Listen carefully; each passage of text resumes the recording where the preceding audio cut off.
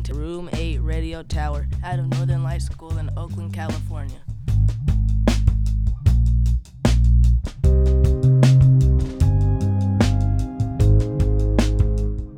We're a middle school student-led podcast that reviews literature and reading-related content right from our English language arts homeroom, Room 8.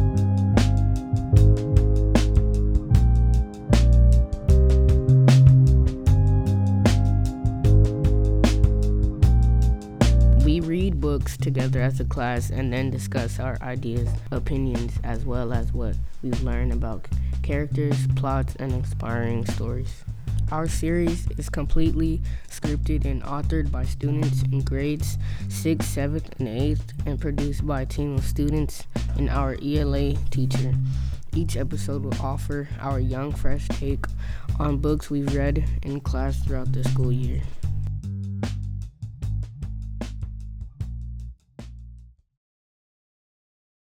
Today's episode is called Beyond Brave.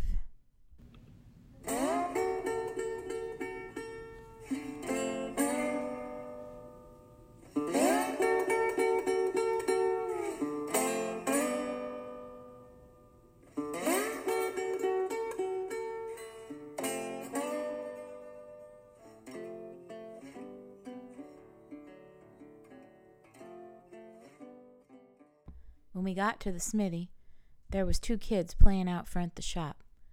Both kids ran screaming, "Father, Father, come quick!" The ringing of the hammer stopped, and the smithy rushed out to see what it had his cheering raising such a fuss. They run right to him and shot me dirty looks from behind his legs. Once he seen Sil's ma and pa, the smithy spit at the feet of Spangler and said, "I'll not be any part of chaining another human being, you filthy beast. Get off my property this minute or face the consequences." Blacksmiths ain't to be meddled with. Breathing in hot coals and hammering all day seem to make them not the most kindly folk you'll run into.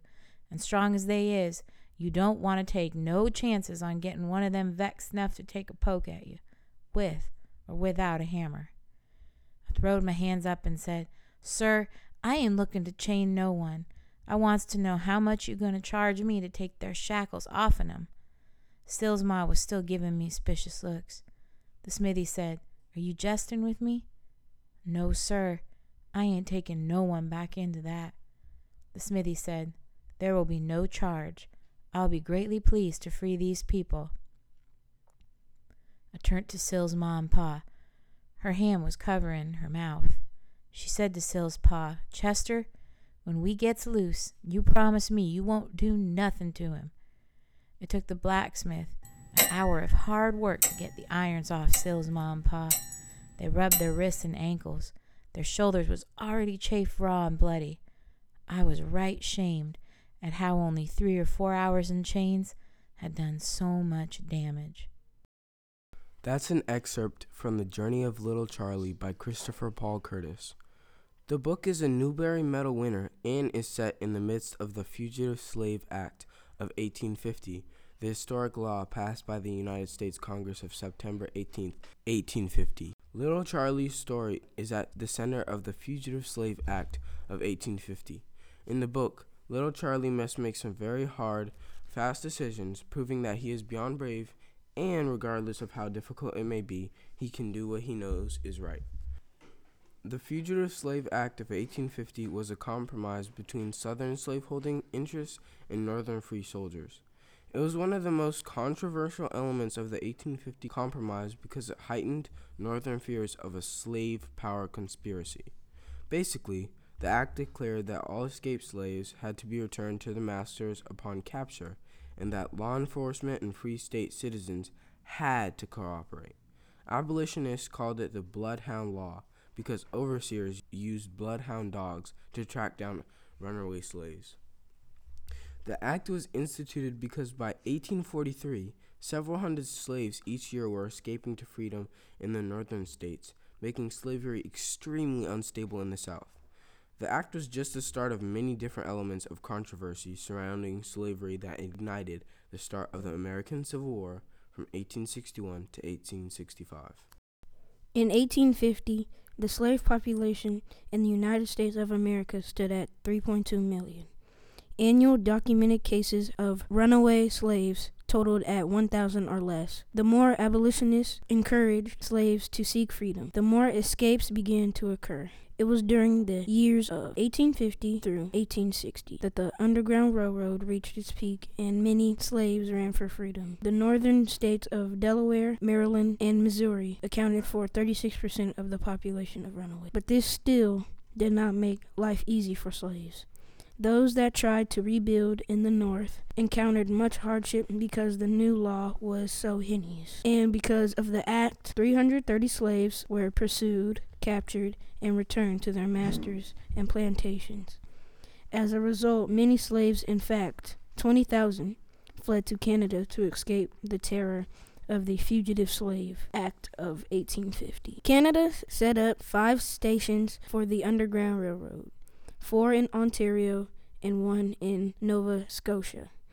The Ontario sites included the John Freeman Walls Cabin in Lakeshore, Uncle Tom's Cabin in Dresden, the Sandwich First Baptist Church in Windsor, and the Ellen Settlement in Buxton. Annapolis, Royal, and Birchtown accounted for the Nova Scotia site. Canada was an integral part of the Underground Railroad, and many slaves found sanctuary in Canada, following the North Star, including the slaves on the run in the Journey of Little Charlie. Though the Journey of Little Charlie begins in South Carolina, it ultimately takes the book's protagonist, Little Charlie Bobo, north to Canada. At the start of the story, Little Charlie is born into a poor, white sharecropping family on the Tanner Plantation just outside of Possum Mound, South Carolina. Though he lives an extremely impoverished life, Little Charlie is strong and helps his pa with harvesting timber for furniture and other necessities. The Tanners also own slaves, and everything is managed by the evil and wicked overseer, Captain Buck. Little Charlie is only 12 years old, but when his pa dies suddenly and tragically and leaves Little Charlie and his ma in a terrible situation, Captain Buck sees an opportunity to use Little Charlie to his advantage. He forces him into an awful agreement to go capture thieves who stole $4,000 from Mr. Tanner. Little Charlie follows Captain Buck through the Midwest, up to Detroit in pursuit of the thieves. But when they arrive in Detroit, Little Charlie realizes the story he has become a part of is not what it seems. Captain Buck has tricked him into hunting down and then capturing runaway slaves to return to the Tanner Plantation. In pursuit of the slaves, Little Charlie sees firsthand the horrors that the slaves suffer at the hand of Captain Buck. It makes him physically sick on more than one occasion. Before long, Little Charlie and Captain have to travel across the river to Canada to continue their pursuit. Canada had long been a place of refuge for slaves who had run away to seek freedom. Most left Detroit, where Little Charlie and Captain Buck began their hunt. Known as Midnight, Detroit was the starting point for freedom in Canada for most slaves. They would cross the Detroit River, nicknamed Jordan, a biblical reference to the river that led the Israelite slaves to the Promised Land. When slaves reached the end of their journey and arrived in Canada, it was known as dawn. Slaves were therefore encouraged to take the railroad from midnight to dawn. Once they reached Canada, most of them arrived in Windsor, Ontario. They were free. Little Charlie finds himself in Windsor, Ontario, too, but rather than on the Underground Railroad to freedom, he is forced by Captain Buck to ride the rails in pursuit of missing Tanner slaves.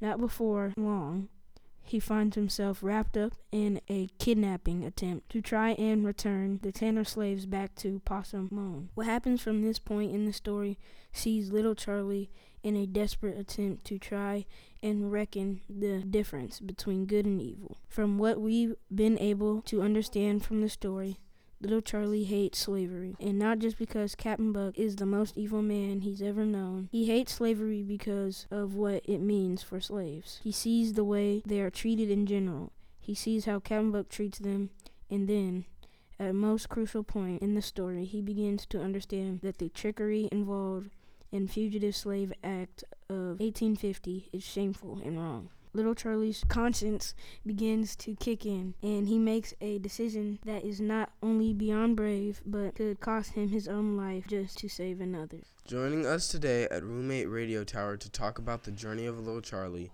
are two of our 6th graders, Kaya and Simon. Kaya, Simon, welcome to Roommate Radio Tower. We're so excited you're with us today. We're excited to be here. Thanks for having us. We really like this book, and little Charlie is an amazing character and person. We've heard a lot of good things about this book. The Journey of Little Charlie by Christopher Paul Curtis has some inspiring lessons in the text. We're looking forward to what you have to share with us. Let's dive into the story. So, the book revolves around two main characters, Little Charlie Bobo and Captain Buck. We know that Little Charlie is the main protagonist, and without giving too much away, he becomes the unlikeliest hero at the end of the story. But before we get into what makes Little Charlie such a hero, tell us, who is Little Charlie in between? After the tragedy of his father and before his great turning point. Before Charlie becomes a hero, he's just a 12-year-old boy from a poor, sharecropping family. The community in South Carolina he belongs to is in the middle of slavery. Where he's from, Possum Moan has a lot of poverty except for white plantation owners. So Charlie has grown up thinking that slavery is fine because he's been told that blacks are subhuman. After his dad dies, Charlie is told by Captain Buck that he has to pay off a debt his father never paid. Basically, Charlie becomes Captain Buck's bondservant, slave-catching assistant. Buck tells Charlie he has to do what he says if he wants his mother to live. So Charlie goes along with it and does it, and everything Captain Buck tells Charlie to do is just evil and wrong. So then, let's talk about Captain Buck. He's the villain of the story, but he's not a classic villain. He's just plain evil. And there are some things that Captain Buck believes, and some things that he does prevent him from being a redeemable character, or someone who can change for the better. What are those things? Captain Buck is an overseer and a slave catcher, and because that's his job, it means that nothing is going to stop him from going after the runaway slaves that Master Tanner has told him to chase. He not only mistreats the slaves he catches, he also punishes little Charlie when he doesn't do what he asks of him. Captain Buck is a very sinful man. He wants everyone to hear him and his wrath. But Captain Buck is who he is because, like Charlie, he is surrounded by racism and hatred of blacks. Captain Buck was taught for an early age the ways of slave catching and overseeing. He really punishes and attacks blacks and slaves and the meek.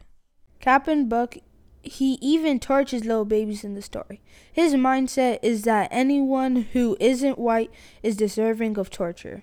Worst of all, Captain Buck thinks that slave catching is doing God's work. But we know that it's the exact opposite of God's work. God doesn't want people to be slaves. He wants people to be free. And then he uses little Charlie to do his work. And Charlie becomes the kind of person who sets slaves free and does good things on behalf of God. The journey of little Charlie is a coming-of-age story, but it's one that is more than ordinary.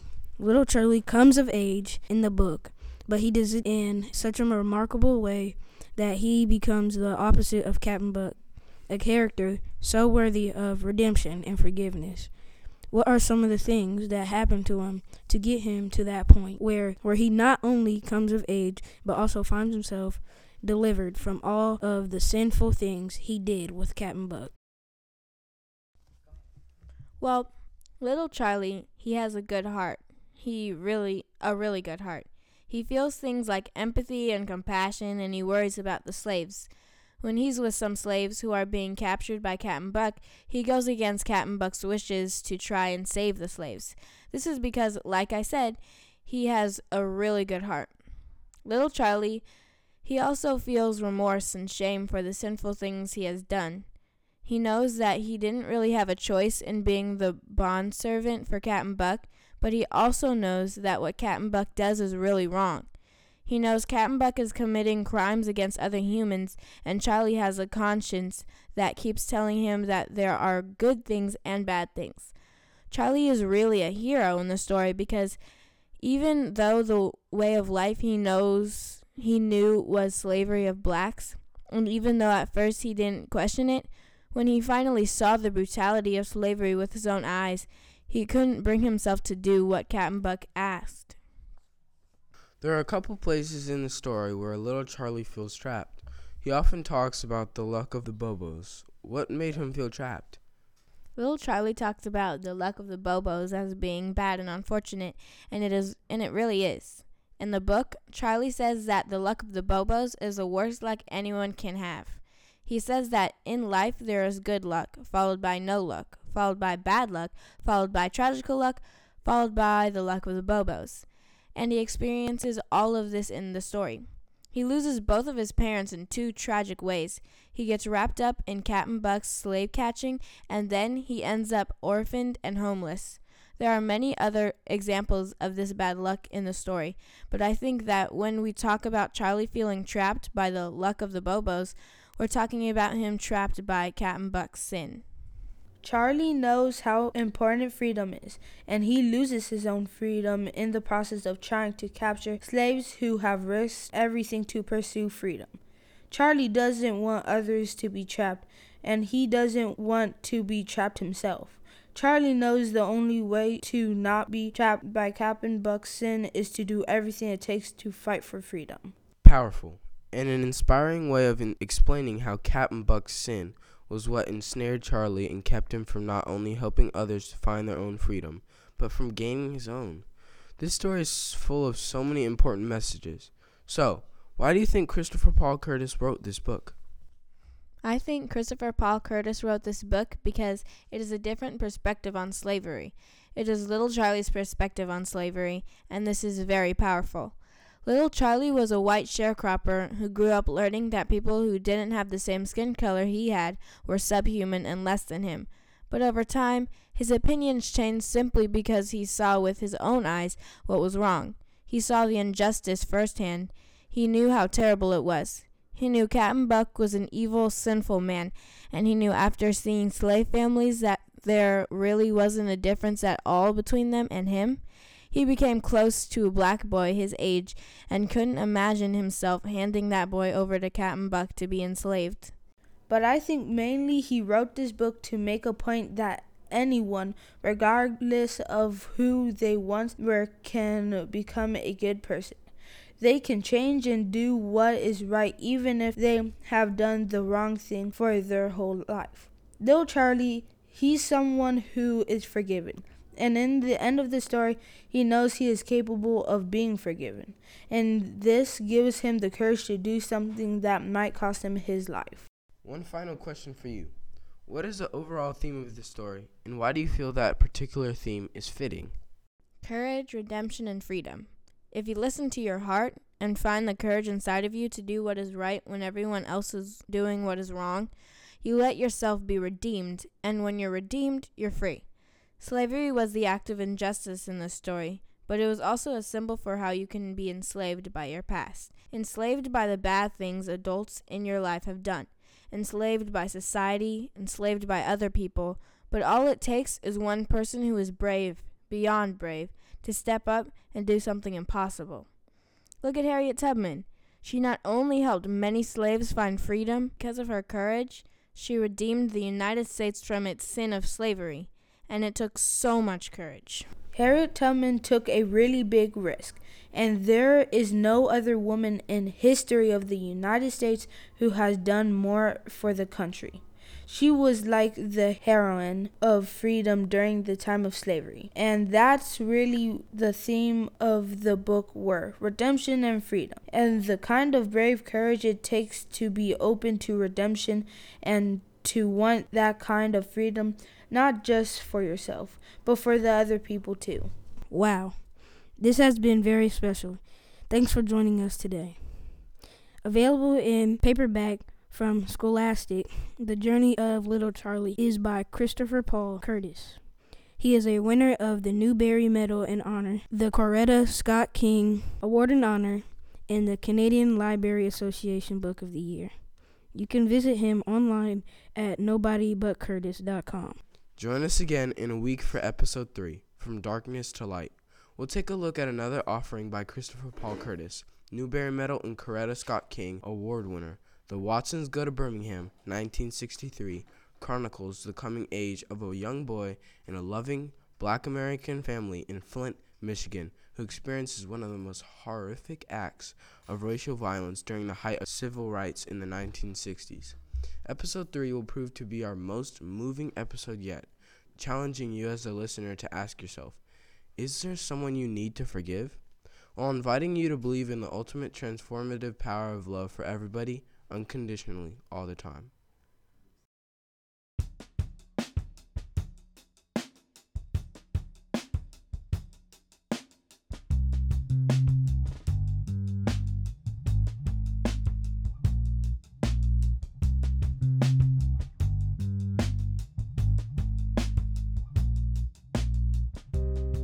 Enjoy what you hear?